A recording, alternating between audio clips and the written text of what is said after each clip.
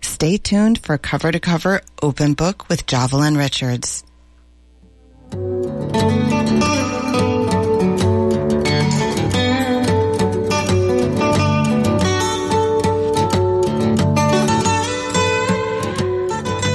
Good afternoon and welcome to Cover to Cover Jovelyn's Bistro. It's good to be here on this Wednesday afternoon. Beautiful weather in the East Bay. A good day to come out and come to the station to spend some time with you, our listeners. And today's show, my guest is Jeanne Sakata, and she is the playwright of Hold These Truths, which is playing at the Lucy Stern Theater through August 5th, and that's in Palo Alto. And one of the intriguing things that as I approach this interview is thinking about many of the productions and films that are coming up are looking at history and what we can learn from history, how history repeats itself. And as you just heard in one of the cards, All the President's Men is playing, which is taking us back to a time that we are seeing happen and unfold before us, or possibly. And this piece here, Hold These Truths, I think is speaking to, although it happened at a different time in history, the mechanisms of what happened, how it happened, and what happened after that is speaking to us right now. So I think this is an important piece of work, and the playwright is here on the phone with me to talk about the show that's running right now at Theater Works in Silicon Valley. They're kicking off their season with Hold These Truths, an inspiring story about Gordon Hirabayashi, a Japanese-American student who fought internment to a relocation camp during World War II. This Northern California premiere celebrates the human spirit as it chronicles Hirabayashi's journey from college in Seattle all the way to the Supreme Court and eventually to a Presidential Medal of Freedom. It's directed by Lisa Roth, and the person playing it is Joel De La Fuente. Hold These Truths, written by Jeanne Sakata. Good afternoon, Jeanne, and welcome. Hi, thank you for having me. Thank you. And you have a large body of work as an actor, a playwright that spans across theater, film, television, and voiceover. So you've had a very rich career in and of itself. So kudos to you for being out here as a creative artist and taking your approach to stories in all the genres that's available to you. Oh, thank you so much. I've been very blessed, and it's really a thrill to come back to my native Bay Area to share the play. So give us a snapshot for you about what this play is about. We know that the character is fighting against the internment camps. What is it in terms of the human spirit as you was writing it and as you were seeing it unfold at Theater Works? What is it about for our human spirit? One thing that really appealed to me about this story was that it, to me, was a story of a journey of enlightenment. Gordon Hirabayashi did not, he was not a rebel from the very outset. He was very cognizant of his position as a Japanese American in the society of that time, which meant that he was hearing all about the freedoms that the Constitution promised to him as an American, and yet was not experiencing those freedoms on a daily basis. You know, he was experiencing the racism of that time towards the Japanese, as well as the barriers that were in place in society against him. For example, not being able to be admitted to swimming pools or hotels or restaurants because of his Japanese ancestry. So Gordon grew up in a kind of schizophrenic environment by his own description. And what happened to him was that he became gradually more and more unable to switch back and forth between these two worlds. He became enlightened that he had to take a stand. He had to take a stand against this dual nature of his existence. He had to say yes to an America that didn't exist yet, but that he hoped would in the future, by defying the curfew and exclusion orders. And so I think Gordon is a kind of hero that many of us can relate to. He had to learn to become that hero. He had to learn to find the courage to take that stance. So in that sense, I think that he is one of us, and that was of tremendous appeal to me. I think you're right. I think that we're now in present time thinking about democracy and what we want this country to become. And that I think many people in many circles, and particularly in the conversations on KPFA, there are many guests that we have and my colleagues as well. We don't take for granted that we live in a democracy, but what we want to do is to have the courage that Gordon had to figure out ways in which to define that in our daily lives and have those enlightened moments as he had. Gordon had a hitchhiking experience. What was that about? This was one of the delightful aspects of the story that really drew me and attracted me, because I thought that it was something you could never make up. People ask me if that actually happened, and I say yes, it actually did happen, just as he described it. What happened was that he had been in jail for months and months and months because they could not find an attorney to represent him. You know, it's very difficult to find an attorney that would represent someone of Japanese ancestry at that time. And when he was finally convicted at the lower court, he was given a sentence of 60 days for each count, the curfew defiance and the defiance of the forced removal orders. And he had heard in jail that if he had a sentence of 90 days or more, he could serve the time outdoors in a prison camp. And he had been in jail for months and so was dying to get outside. And so he asked the judge if he could have a longer sentence than 60 days. But he asked if he could have a sentence of 90 days or longer so that he could serve his time outdoors in the prison camp. So the judge accommodated him, and he said, well, I'll give you a 90-day sentence for each count that you can serve concurrently. So what happened was Gordon took that, and he later on took this hitchhiking trip in the play. He takes it while he waits for the results of his appeal. Now, in the scenario of real life, that hitchhiking trip actually took place after his Supreme Court decision. But in order to make a better play that builds to a climax, we relocated that in chronology to take place before the Supreme Court decision. So Gordon goes to an attorney in Spokane, and the Spokane attorney says, well, you have to spend your time out indoors in a jail because we don't have the money to send you to a prison camp. And Gordon offers to pay his own way to prison. And so the federal attorney says, well, okay, if you pay your own way, I guess I can't object. So he writes out a permit for Gordon to carry with him on his hitchhiking trip. So Gordon ends up hitchhiking practically all the way from Spokane to Tucson, where he served his outdoor prison sentence in a road camp. Now, in real life, he made it down to a little north, I think, of Tucson. And then because there were very few cars on the road during that time because of gas rationing, I think he had to take a bus into Tucson the last few miles. But this is a detail you could never make up.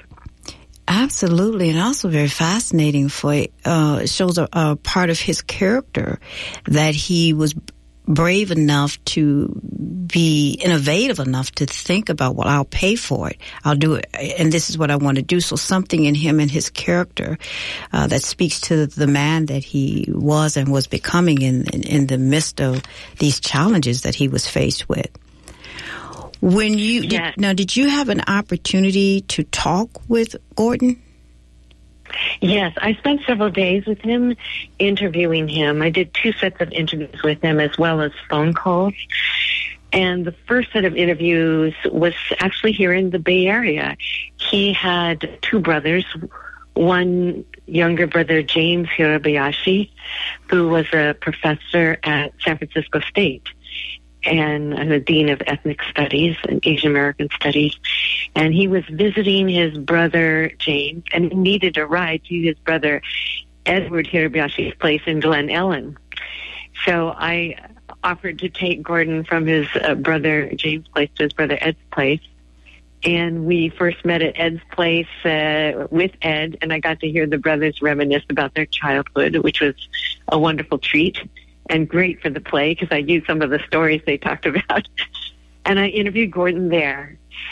And then what happened was I was so intrigued by his responses that I called him and I asked him if I could come again and interview in Edmonton, Alberta, Canada, where he was a retired professor of sociology. And when you went for that interview, it was with the intentions of writing this piece. Yes, I told him from the very beginning I was fascinated by his story and that I wanted to try and turn it into a one-person show. And I want to give a shout-out to Rick Shiomi, who is a Japanese-American theater director who, until recently, was heading up Theater Mu in Minneapolis, because Rick was the first person to write about Gordon dramatically. He wrote a play years ago, I think one of the original titles was Play Ball. And it was really a courtroom drama with a sort of baseball metaphor about Gordon. But I wanted to take a whole different approach to writing about Gordon. I wanted to write a solo show. So I was able to talk to Gordon and get his blessing on my efforts.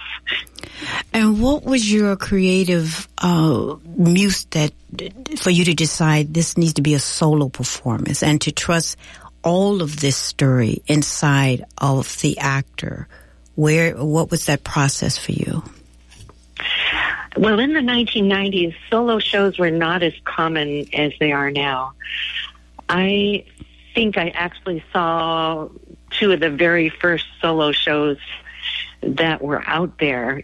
One was done by a good friend of mine, Jude Narita, a Japanese-American sansei actor like me. And she did a one-woman show in Los Angeles where she played 4 or 5 different characters. And it really blew me away when I saw it. And when I encountered Gordon's story, I thought to myself that it would be such a wonderful way to tell the story because Gordon is telling his story from his memory and drawing up these different characters that he encounters in his incredible, quintessentially American journey. And I thought this would just be a wonderful way to tell this story where one actor embodies these characters that come out of his memory and telling about his American journey. And I had a second motive, which was that Asian American actors many times do not have the opportunity to show the virtuosity that they are capable of.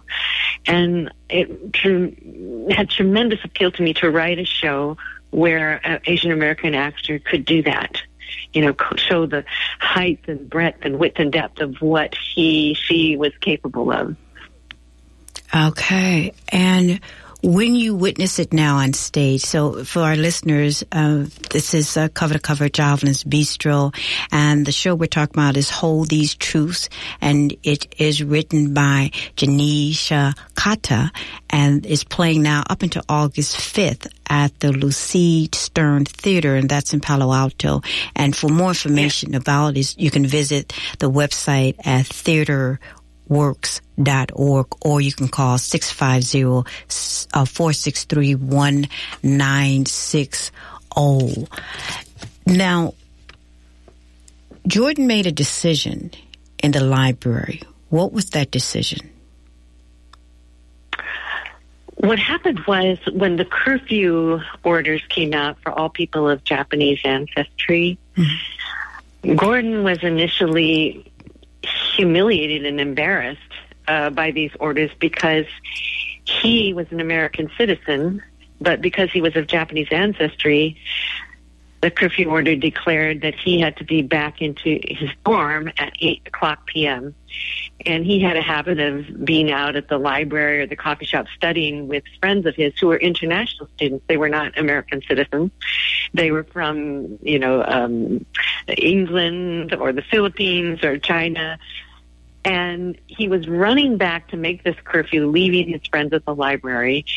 And one night he said he was running back, and he stopped in the middle of the courtroom because a question arose in his mind. And that question was, why am I, an American citizen, running back to obey an 8 p.m. curfew, and my international friends, who are not American citizens, still have the freedom to study at the library? And he said once that question arose in his mind, he could not go back to the YMCA dorm where he was staying. He said it was unacceptable to him. He could not answer that question. So he turned around, he went back to the library, and he sat down, and all of his friends were shocked and asked him what he was doing. And he said, well, you're here studying at the library. I should have that freedom too. So he said none of his friends, although they were shocked at what Gordon was doing, none of them turned him in or said anything. They welcomed him back. I think they were a little unsettled by what he had done. But I think Gordon even surprised himself.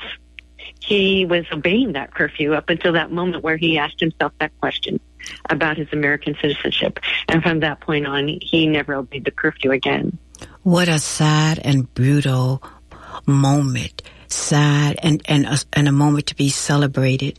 To in that moment running, and I'm seeing that, and I will be seeing the piece. I have not had a chance to go beforehand, but I'm going to go see Hold These Truths. But in my mind, as I'm listening to you, and to see someone, American citizen, running in the night, and then to hold that question, which is the title of your piece, Hold These Truths. Why am I? Why am I? And then to turn back to the real truth. This is, I'm supposed to be in the library studying. Yes. Just like a normal student. Yes. So I love that moment so much because it's just as how Gordon described it to me. And yet, even though he was disobeying the curfew every night and hugely enjoying the fact that he was disobeying the curfew, when the exclusion orders came out, he was fully intending to go along with them. And what happened was he was driving Japanese American families out to Puyallup Fairground Assembly Center, where they were housing families in horse stalls before they were shipped out to the final destination, which were the barbed wire camps in the desert. And when he saw the barbed wire, he said to himself, my God, this is a much worse violation of my constitutional rights than the curfew is. And he knew he would have to defy those orders in that moment. He realized that. And this goes to your first question, one reason why I love this story. It was a gradual journey of enlightenment. And I think that Gordon, as I said, surprised himself in those moments. I know that he certainly surprised his friends and his community. I interviewed a woman who is very good friends with Gordon during his college years, and she told me that Gordon shocked everybody. She said, Gordy shocked us all. We didn't know he was capable of doing something like that.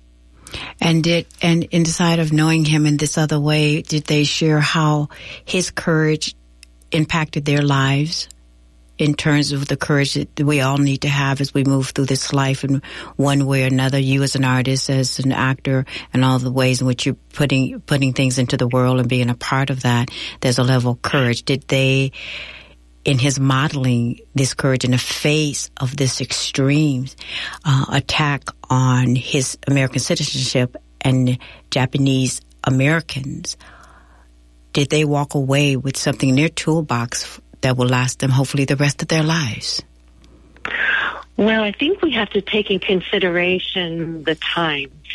There was tremendous fear in the Japanese American community about the fact that they overnight were the targets of much hostility and blame following the attack on Pearl Harbor. Mm-hmm. I should actually qualify that. There had been decades of racism against Japanese, against Chinese, against immigrants, of Asian heritage. But Pearl Harbor meant that many in the Japanese and Japanese American community were targeted in a way that intensified after the attack because they were being blamed for it. And so there was tremendous fear among Gordon's own community about what he was doing. Even his own mother begged him not to protest and to do what he was doing because she was, number one, afraid for him and what the government might do to him, and number two, afraid for the fact that what Gordon was doing might reflect badly on the community. And there were those in Gordon's circle of friends and in the community that said, you're going to make all of us look suspect if you do this. And so they got a lot of phone calls, at his mother's home saying, please convince him not to do it. Please convince him. And so I think that initially there were a lot of people that did not support what Gordon was doing. And I think it took decades for people to appreciate what he had done. In hindsight, of course, it's easy to look back and make second guesses about things. But I think that the fact that the community grew more bold as the decades went on in terms of sharing what had happened to them in the camps. And as those stories came out, there was tremendous appreciation that Gordon, as a young college student, had the vision to oppose these orders as young as he was. And also because he did not have a lot of people around him. There was no, mass civil rights movement in the 1940s supporting Gordon. Even the ACLU initially did not support him. So there was a small circle of friends around Gordon that did support him and helped him with his court case, helped raise money for his defense. But in some ways it was a lonely stand during the 1940s. Which, as you're sharing, I'm thinking about this solo performance artist, Joel De La Fuente, who's playing the role like alone on the stage and holding this big story that informs of history that we can learn from to take into our today, our present time, right now as we sit in our history. And how did Gordon respond to the events in the 80s when the U.S. finally acknowledged that the internment was wrong? Well, Gordon always saw his story as an American story. He was Japanese American. He was Nisei, second generation. But he recognized that if this happened to him, if this happened to Americans of Japanese ancestry, it could happen to Americans of any other ethnic ancestry, depending on the times. So when Gordon was vindicated, he really saw it as an American victory and a victory on behalf of all Americans. And I think that the fact that third generation Sansei attorneys, some of which are, in this area, Dale Minami, Don Tamaki, and some in the Seattle area, Rod Kawakami, Lori Benai, Catherine Benai, many, many more.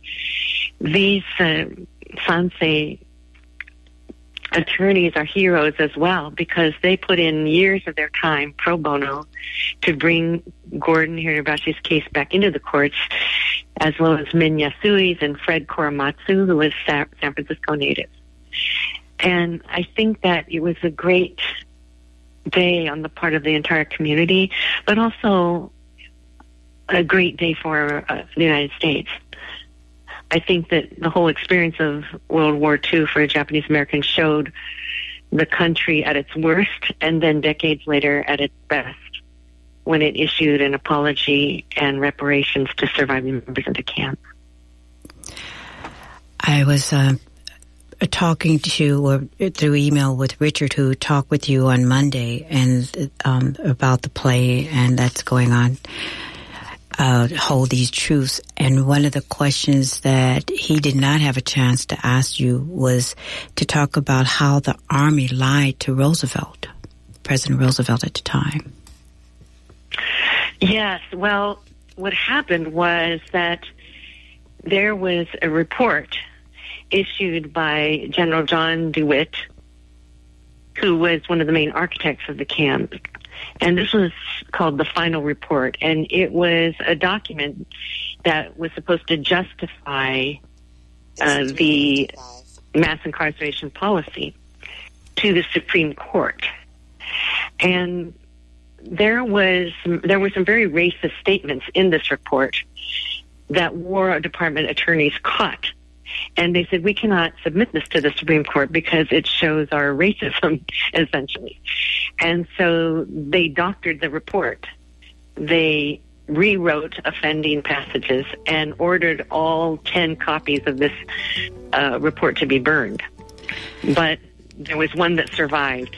And so years later, that and other evidence enabled these attorneys, Ponce attorneys, to help Gordon, Min, and Fred take their cases back into the court.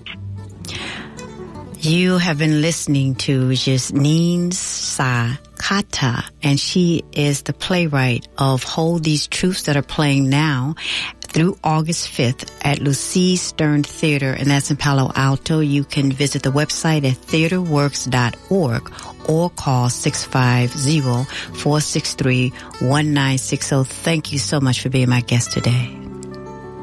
Thank you. All right. And I will see everyone the next time here on KPFA, Cover to Cover, Jovelyn's Bistro. Bye-bye.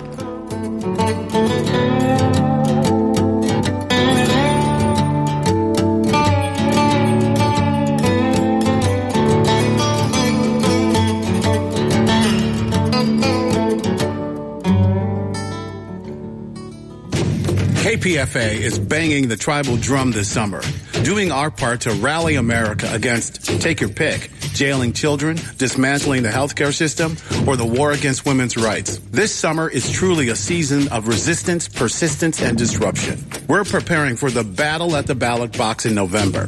Bang the tribal drum. Stand up with 94.1 FM. We'll be asking for your support so we can remain as vigilant as always at KPFA. One of the world's most celebrated moral philosophers, acclaimed scholar and humanist, Martha Nussbaum, professor of law and ethics at the University of Chicago, author of so many books, is coming to the Bay to express her views. Her new book is The Monarchy of Fear. A philosopher looks at our political crisis. Martha Nussbaum will be at our co-sponsor St. John's Presbyterian Church, 2727 College Avenue in Berkeley on Thursday evening, August 23rd, beginning 7:30. Tickets available at brownpapertickets.com and our blessed indie bookstores.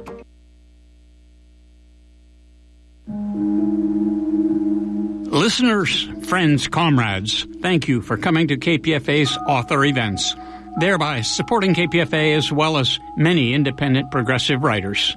This is Bob Baldock, assuring you that Ken Preston, Catherine Horsley, and I will again this fall be offering you remarkably inexpensive seats to hear and meet such relevant writers as philosopher Martha Nussbaum, Chris Hedges with his new book, America, The Farewell Tour, Dee Guttenplan of The Nation magazine, Michael Lerner of Tikkun, the profoundly wonderful Alice Walker, Peter Phillips and Mickey Huff of Project Censored, Buddhist teacher Joan Halifax, brilliant historian Adam Hochschild, Mideast expert Reese Ehrlich with Norman Solomon, and the merry, mindful mystic Gary Gach. There will be more. Please keep an eye on the KPFA website and your ear on 94.1 FM. Much respect. Saturday, July 28th, KPFA, in partnership with the New Parkway Theater in Oakland, present our inaugural movie matinee, All the President's Men. All the President's Men stars Robert Redford and Dustin Hoffman as the Washington Post reporters Bob Woodward and Carl Bernstein, who uncover the Watergate scandal. This film is the story of a story of two reporters covering a suspicious third-rate burglary and following it all the way to the White House. All the President's Men is as smart and as cautionary today as it was in 1976. Nothing's riding on this except the First Amendment of the Constitution, freedom of the press, and maybe the future of the country. Join us Saturday, July 28th at 3 p.m. at the New Parkway Theater, 474 24th Street between Telegraph and Broadway in Oakland for All the President's Men, an intelligent and provocative film about our nation's political failing. This is a KPFA benefit. Information for tickets is online at kpfa.org. Good afternoon. You're listening to 94.1 KPFA Berkeley, 89.3 KPFB Berkeley, 88.1 KFCF Fresno, 97.5 K248BR